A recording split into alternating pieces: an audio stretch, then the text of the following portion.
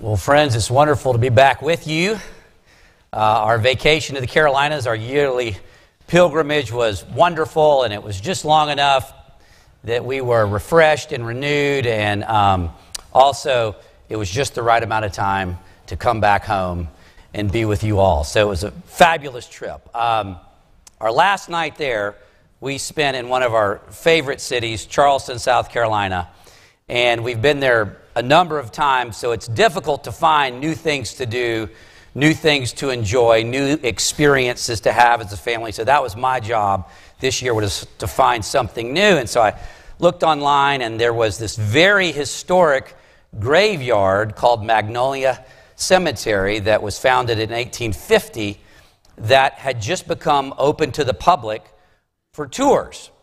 And so I signed us up for that. It was actually an evening graveyard tour. And so the family got together, went out to Magnolia Cemetery, and they gave us flashlights and things like that. It was just fascinating, just a place dripping with natural beauty. Imagine just so many trees with the Spanish moss and beautiful bodies of water, and it was so picturesque. And I think there are 5 Civil War generals buried there, thousands of Civil War soldiers, many of the most prestigious Charlestonians of the 19th century were there, all kinds of different burial practices, things like that. And so we're learning all about this. We're going all over the cemetery. And so then our tour guide named John, I believe it was, he stopped us in this one place, and he was going to tell us a low country ghost story, because there are all these low country ghost stories in Charleston that come from the Gullah and Geechee culture, and he was going to tell us this one story in particular that was kind of frightening, and it was suited given the context and the circumstances, and it was getting darker, and there was another family there with us, a mom and a dad, a boy probably 10 or 11, and an 8-year-old. And so we're all standing there. And to say that John, our tour guide, took his job seriously would be an understatement. And to say, I don't know if he was a thespian in his earlier life, but he was getting into the role, getting into this particular ghost story. And without repeating it to you, at the end, it included this scream, this very ominous, and I will say very frightening scream that was a little awkward and disorienting. And the 8-year-old boy who was there proclaimed to the group, "I'm out," okay? So he literally starts walking away. His dad is following him, and Cole and Jack overhear him saying, "Remind me never to come on a graveyard tour again." That's what a lot of people feel like when they get to Revelation chapter 11. I'm out. Remind me never to read the book of Revelation again. The last couple weeks, Chris Bennett and Chris Coleman indicated that I kind of threw them under the bus, as it were. That I went on vacation leaving them with these difficult passages in Revelation. Well, I've got to tell you boys something. I was protecting you. None other than D.A. Carson, perhaps the most eminent New Testament scholar in the world today, calls Revelation chapter 11 the most difficult chapter in Revelation. So, put that in your pipe and smoke it, fellas.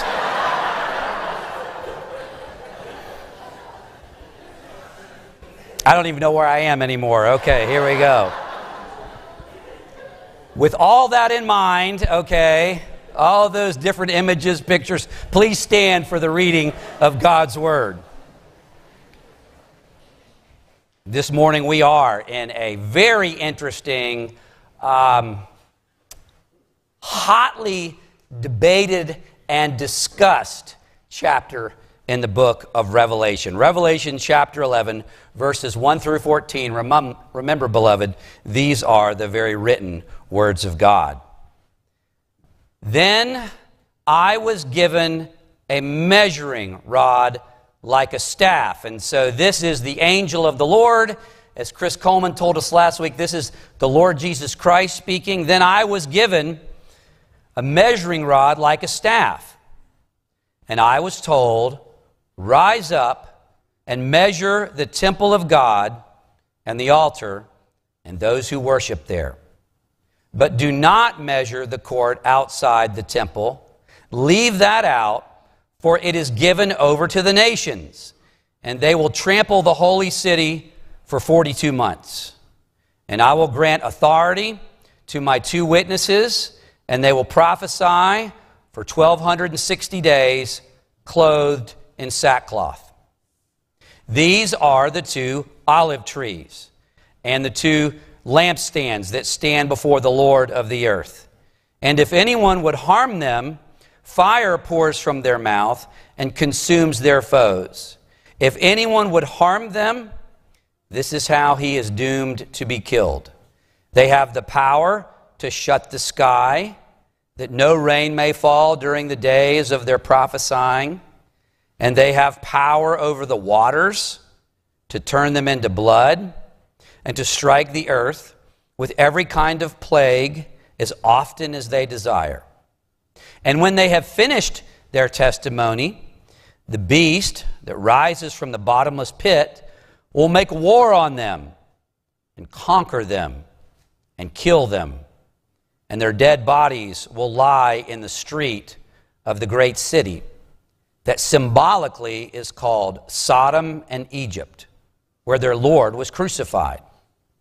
For 3.5 days, some from the peoples and tribes and languages and nations will gaze at their dead bodies and refuse to let them be placed in a tomb.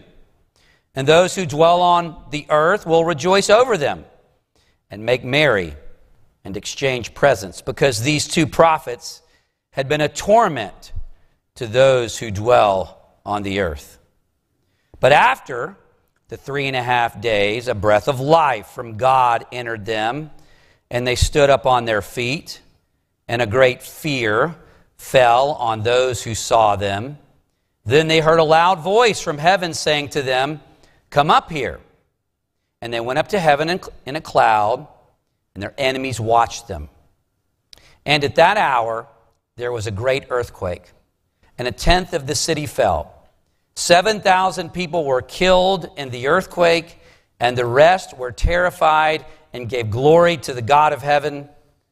The second woe has passed. Behold, the third woe is soon to come. Indeed, the grass withers and the flower fades, but the word of our Lord stands forever, and may he add his blessing to it. You may be seated. So, it's probably obvious by now why this passage is considered by many to be perhaps the most difficult and maybe opaque in terms of understanding in the book of Revelation. But one reason I'm glad that we're doing Revelation is I think repetition is the key to learning. One of the interpretive keys to the book of Revelation is this literary feature or technique called recapitulation. And Chris Coleman did an excellent job last week of explaining this literary idea of recapitulation. And he compared it to like a photographer, or maybe that Cole and Haven were taking pictures of their living room. Same living room, but they were taking pictures from different perspectives in the room. So same room, different vantage point, different pieces of information from each picture, but same room. Or you might use another metaphor or analogy like a beautiful diamond, a beautiful gem. One diamond, one gem, a variety of facets and surfaces that give you a little bit of a different perspective, but it's of the same thing. That's what we get in the book of Revelation. Over and over and over, Revelation talks about the affairs of the church that occur after the resurrection and ascension of Jesus until he comes again in power and glory.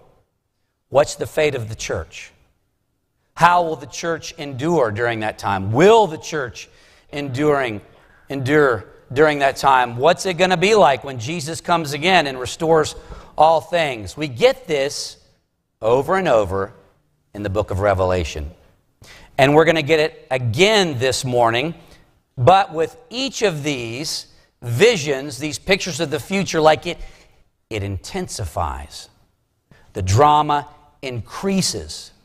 The imagery gets even more vivid. That's what we have before us in the book of Revelation, verses 1 through 14. As a reminder, the book of Revelation is part of a particular genre. And by now you should know that genre type. It's called apocalyptic literature, a type of literature that was prevalent in the first century, and it is highly symbolical. There's lots of word pictures and metaphor, and so we shouldn't try to find like a literal expression for each one of these images. These images are symbolic of a greater reality. Now, there are some dear friends kind of in our theological world, maybe that are from what's called maybe a more of a dispensational perspective, or if you have ever watched or read the Left Behind series that was like, I think a worldwide bestseller. They're chronicling the events of Revelation from a different perspective. You might call it a more literalistic perspective. So when you talk about the two witnesses in Revelation 11, they're trying to figure out who these two witnesses correspond to, things like that. Well, from our Reformed and covenantal perspective, these are symbols. These are pictures. These are images of spiritual realities. And Lord willing, we'll see that as the text unfolds before us. Okay, let's look at verses 1 through 3. This is the angel of the Lord Jesus Christ. He's speaking. He's saying to John, "Then I was given a measuring rod like a staff, and I was told, 'Rise and measure the temple of God and the altar and those who worship there.'" Okay, so go back to the very beginning of Revelation. The Apostle John, he's on a penal colony in the Isle of Patmos around 96 AD, and the Lord Jesus Christ is giving John this apocalyptic picture of the future of the church and the end of all things. So John is given a window into heaven, as it were, into these amazing, amazing pictures and images. And so right off the bat, we get a picture or an image of two things. First is the temple. He sees this window, and there's a temple there. And you shouldn't think of a literal temple. The good news is there's a precedent for this. Like, as Chris Coleman said last week, the key to Revelation is Scripture itself. And so the Lord Jesus Christ, the Apostle John, is conveying this image to us using biblical pictures and metaphors. So in the New Covenant, in the New Testament, in 1 Corinthians 3, Paul refers to the Corinthian church as what? He calls them the temple of God. In the New Covenant, read through Jesus Christ, the temple goes from being like a physical building to an actual people in whom the Spirit inhabits. So in the Old Testament, the special presence of God dwelt in the tabernacle and the temple. And the New Covenant, with the pouring out of the Holy Spirit in new and fresh ways, now the people of God all over the world, indwelt by the Spirit, we are the temple. We are the people of God. And in this vision, the angel of the Lord Jesus Christ, is told to measure out the temple, the altar, and the people there. So what this does, and so let's take a breath. There's going to be a little more explanation than usual this morning. So it might be a good morning to take some notes, and maybe you can do some reading later. This is God's Word. This is amazing. These things do point to greater realities, and we as God's people should take an interest in this. This isn't just dry seminary lecture. I don't mean to, I feel like I'm scolding you and you haven't done anything wrong. Welcome to my house. No, I'm just kidding. Stephanie, I'm just kidding. Just kidding. I've been out of the pulpit a couple weeks. I'm reorienting. At any rate, so you have this temple, and so a distinction is made between the temple and this outside court in verse 2. So, the angel of the living God, the Lord Jesus Christ, is told to measure the temple of God, the altar of those who worship there, but do not worship the court outside the temple. Most scholars think that what is being said here is that when the Lord Jesus, when he measures out the temple, the altar, those who worship there, that symbolizes the church, the people of God, are spiritually safe and secure. Spiritually safe and secure. And a contrast is made between the temple and the court outside. The court outside. What is said to be done regarding this measuring rod outside the temple, in the courtyard? What's to be done there?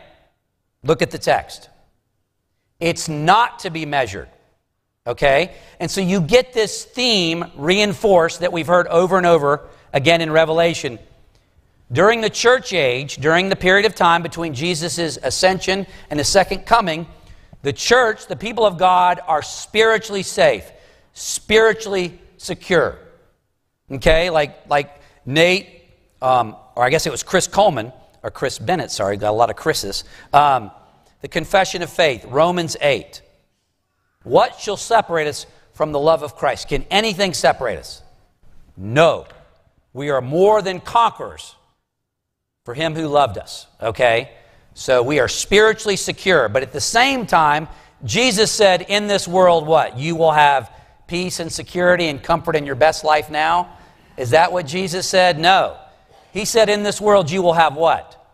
You will have trouble, and difficulty, and challenge, and pain. I mean, that's not all we will experience, but we will certainly experience that. So you see that reinforced here. The saints of the Lord Jesus Christ, the church, is measured off. It's safe. It's secure spiritually. But insofar as we are in the world, the church will face difficulty and hardship and obstacles and persecution, and that's what he's fleshing out here through this symbolical language. Look at verse 2.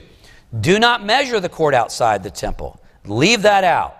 It is given over to the nations, and they will trample the holy city. That's another metaphor for the church, the people of God. And they will trample the holy city. They'll trample the holy city, the people of God, for 42 months, okay? So what he's saying there is, so Satan is called the prince. He's the prince of the power of what? This world.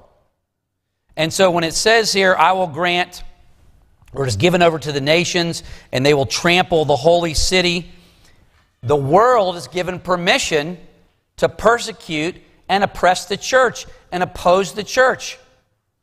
It's only because we're living in this tiny window of time in the last 150 or 200 years that it's somewhat difficult for American Christians to connect with this. I assure you, it's not been like this for Christians over the history of the last 2,000 years. We are living in this golden age in the kind of, I guess, the end stage of this Christian culture. We're now in a post-Christian culture. And I think saints in the next years and decades are going to definitely understand more of what this is talking about.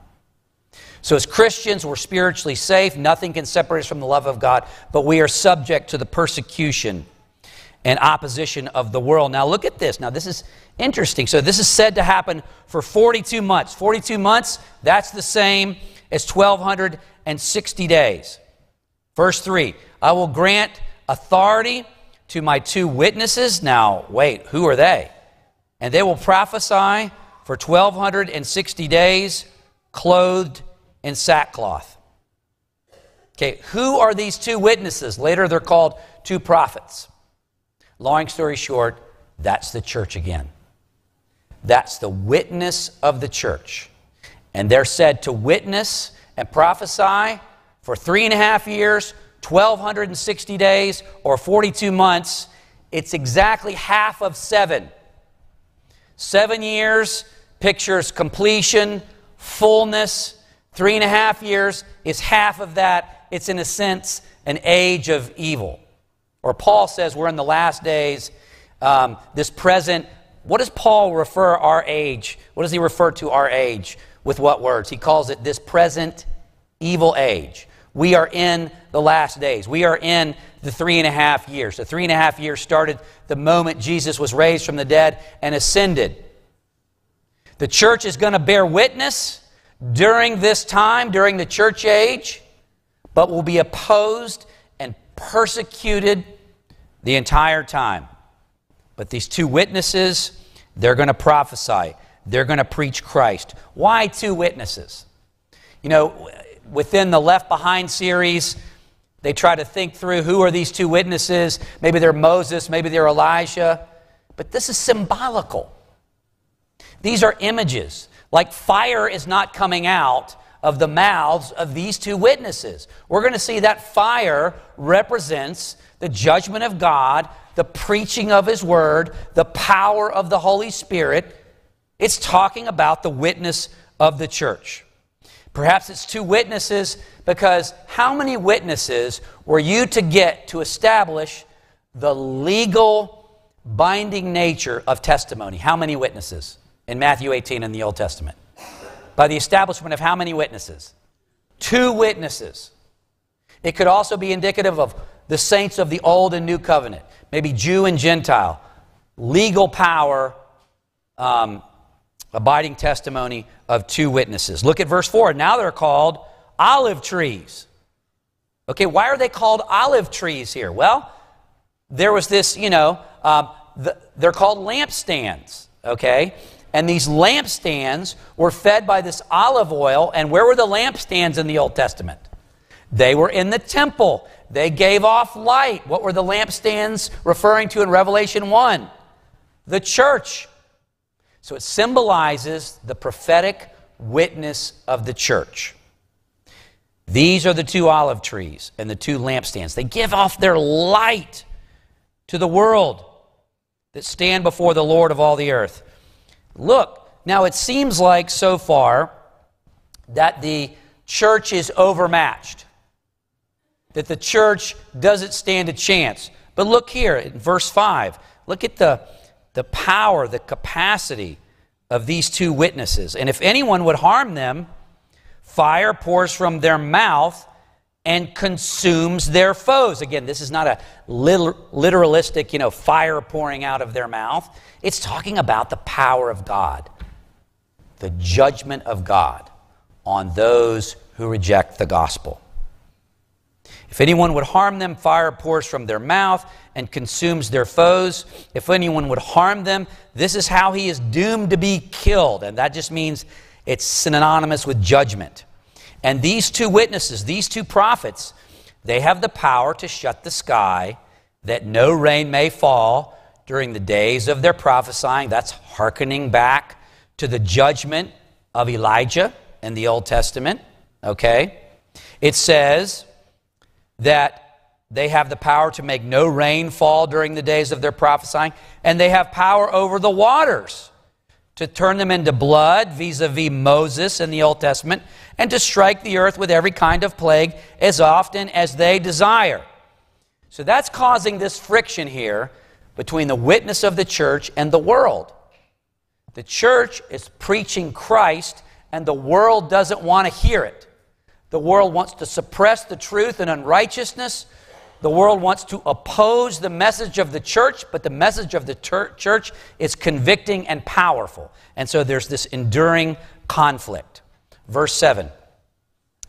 And when they have finished their testimony, the beast that rises from the bottomless pit, this is going to be indicative that before the end comes, there's going to be this special intensity.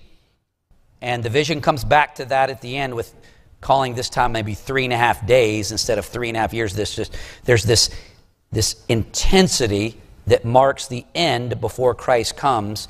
And when they have finished their testimony, the beast that rises from the bottomless pit, that's indicative of Satan and the demonic world and the world in general, the unbelieving world, rises from the bottomless pit that will make war on them and conquer them and kill them. And their dead bodies will lie in the street of the great city that symbolically is called Sodom and Egypt, where their Lord was crucified. I thought he was crucified outside of Jerusalem. Well, Jerusalem never lived up to God's purposes for it. So now it's symbolic of being a part of the world as well. And so at some point, it's going to seem like the church is totally defeated, totally done away with. That it's been exposed as just being a fanciful superstition at some point, and the world's going to delight in this. Look at verses 9 through 13. And so verses 7 and 8 is focusing on this kind of like ratcheted up short period of intensity that's fleshed out in verses 9 through 14.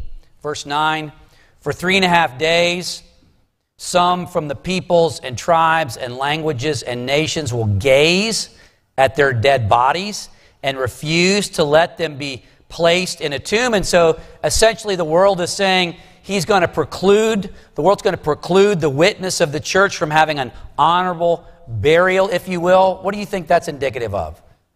Like humiliating the church, humiliating Christians, humiliating Christ Jesus. You know, depriving someone of an honorable burial equates with humiliation and scorn.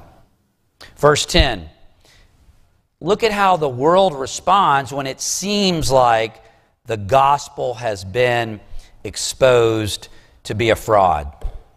And those who dwell on the earth, they will rejoice over them, meaning over the demise of the church, and make merry and exchange presents. It's like the opposite of Christmas, if you will. And make merry and exchange presents, because these two prophets had been a torment to those who dwell on the earth. And that's why the church of the Old Covenant, what did they do to prophet after prophet?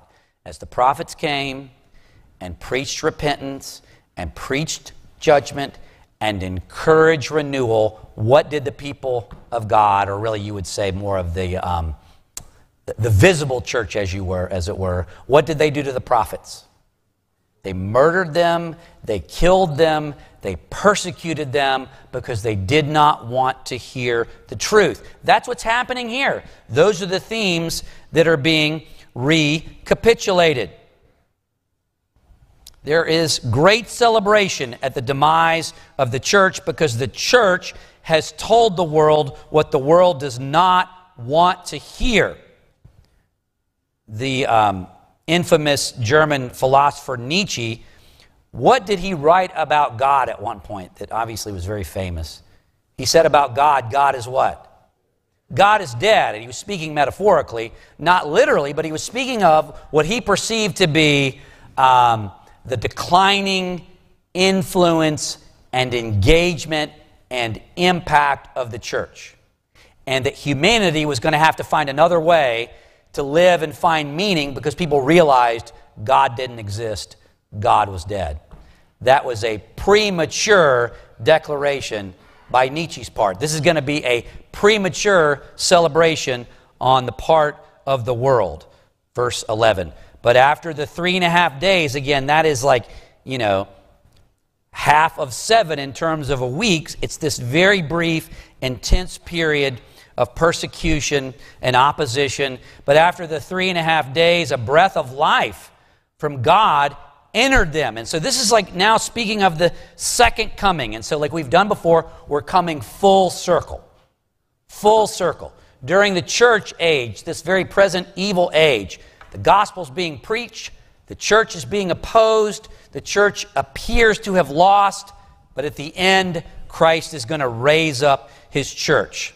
This is the resurrection of the dead. But after the 3.5 days, verse 11, a breath of life from God entered them.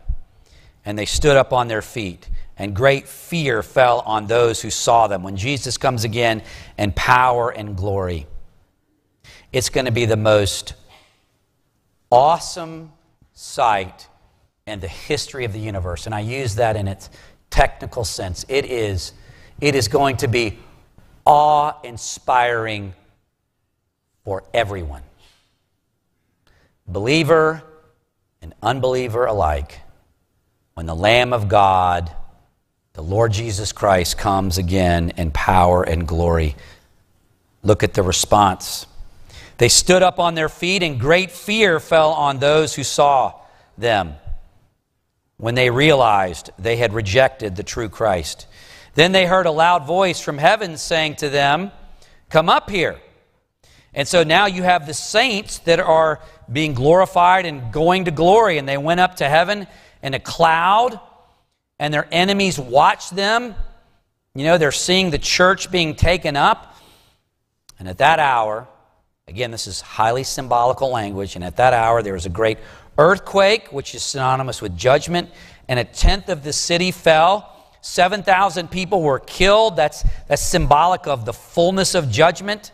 It says the rest were terrified, and they gave glory to the God of heaven, not in the sense of repentance, I don't think. God is glorified when evil is dealt with and when judgment comes on those who have rejected him.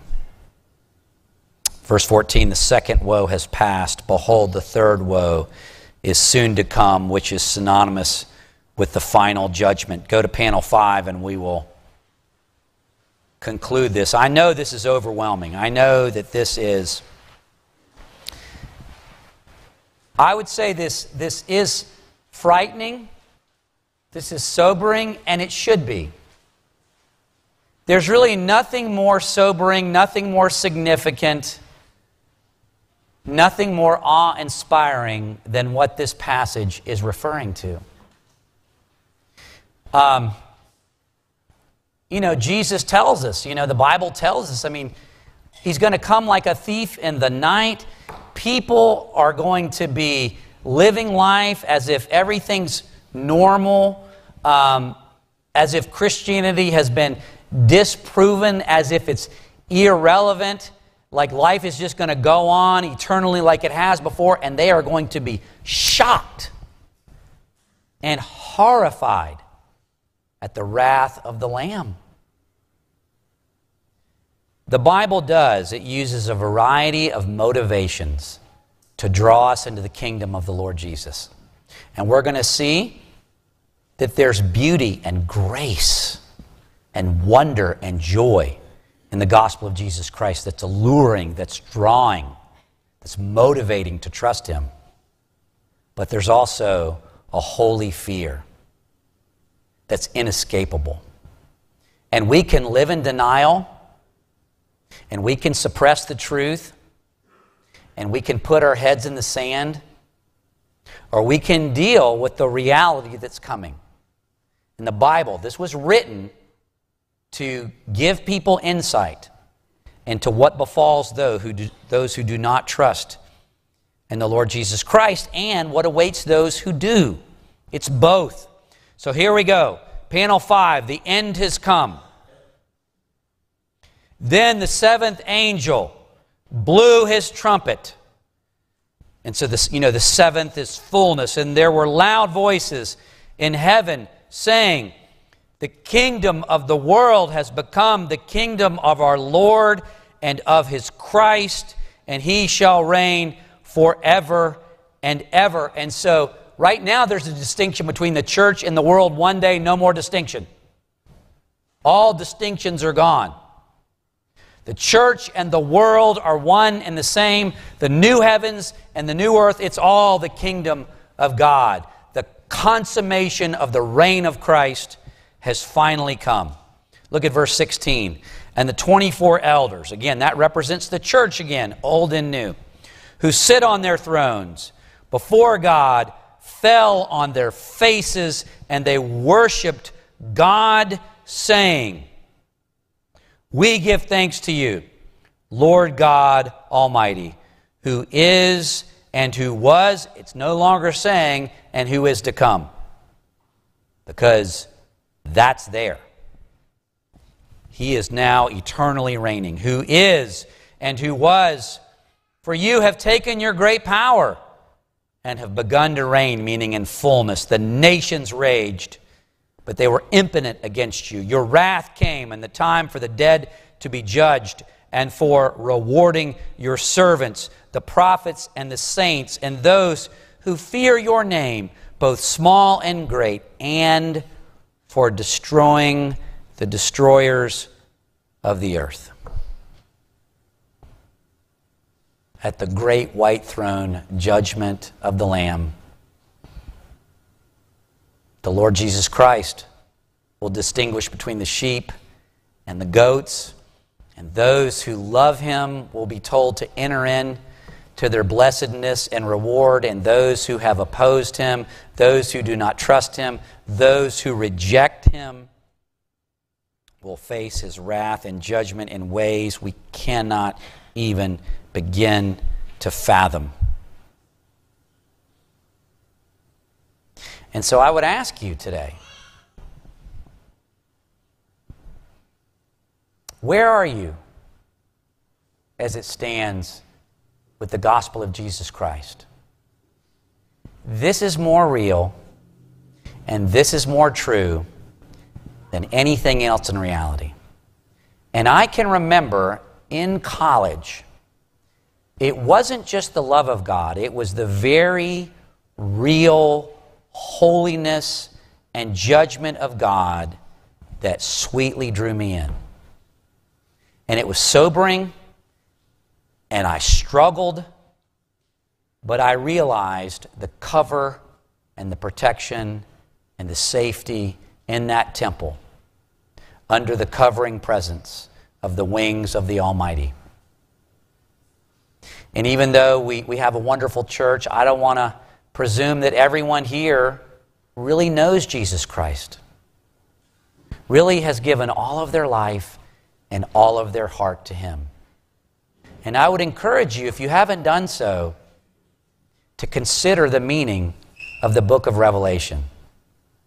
Consider the reality of the Lord Jesus Christ and who he is and what he's done and what he provides for you. The cover, the safety, and the protection. Look at this, the ending of this chapter. It's one of the most beautiful pictures of Revelation that's described even more fully in Revelation 21, where Revelation 21 in like unprecedented ways describes the new heavens and the new earth. But here's how the vision puts it here. God's temple in heaven was opened, and the ark of his covenant was seen within his temple. What was the ark of the covenant? What hovered over the ark of the covenant? The presence of God. The presence of God in its unmediated fullness is in the temple. The fullness of the presence of God is in the midst of his church, and you could see flashes of lightning and rumblings and peals of thunder, and as Robbie mentioned in his prayer, the transcendence of God and the nearness, the immanence, the presence of God, the presentness of God. It's all there. And there were flashes of lightning and rumblings and peals of thunder and earthquake and heavenly hail. I'll end with this. So Jonathan and Jill played this gorgeous piece by Aaron Copland called The Promise of Living during the communion meditation last week. And if you didn't connect that or hear that, I encourage you to listen to it again. It was so beautiful, so gorgeous. Copland's one of the finest composers America has ever produced. And I wanted to listen to it more, so I asked Robbie on Sunday morning, because it was originally penned to lyrics. I said, Robbie, can you find for me what the Smiths did in just instrumental form? And he looked and he looked and he looked and he found it. And I listened to it all week. It is so beautiful. And I couldn't describe, like, why is this so beautiful and so wonderful? And so then you read about it, and it's Copland intended to kind of convey like the hopeful optimism and joy that was part of the 1950s and the post-war effort, and like the hope of America. But this particular instrumental, it was put to this like, it was set to like these old grainy films, 8mm, 16mm. It looked exactly like what my grandfather had when he took videos of the family all the way back in the 60s and 70s. Maybe you've seen those grainy film images, and in this picture to this Copland piece, it was like families at amusement parks and family reunions and parents and children and hope and optimism and joy. That's what this piece is trying to convey. In one sense, Copland nailed it. In another sense, he didn't realize he was doing what he was doing. That piece should be set to this: the future God has for his people, the hope, the optimism, the fullness, and the joy, everything that piece pictures is not fulfilled in this world. You remember how C.S. Lewis referred to this world as the Shadowlands? Just a shadow of the greater reality that the Lord has in store for his people. That's what awaits the church of the living God. And just like that, like as I was watching this thing, I was reminded of my grandfather's videos, and at one time he was young and in the fullness of life, videoing his family. He's now been gone for 40 years. He took these film images 75 years ago, many of them, and just like that, it's over. Friends, persevere. God is going to win, and he has something for his church we can't begin to fathom. Amen and amen. Our gracious God and Father, we do thank you for these images, as sobering and as gripping as they may be.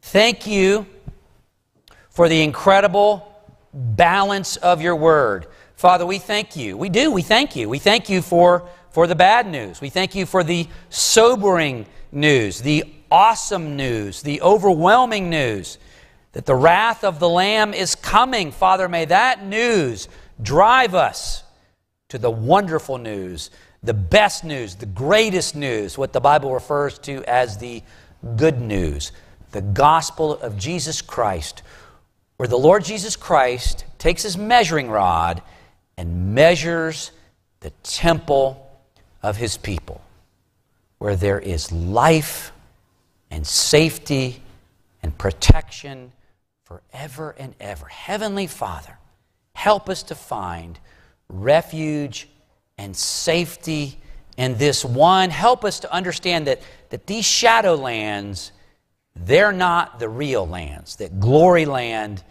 is coming, where we will experience life eternal with the Lamb of God. In his matchless name we pray, amen and amen.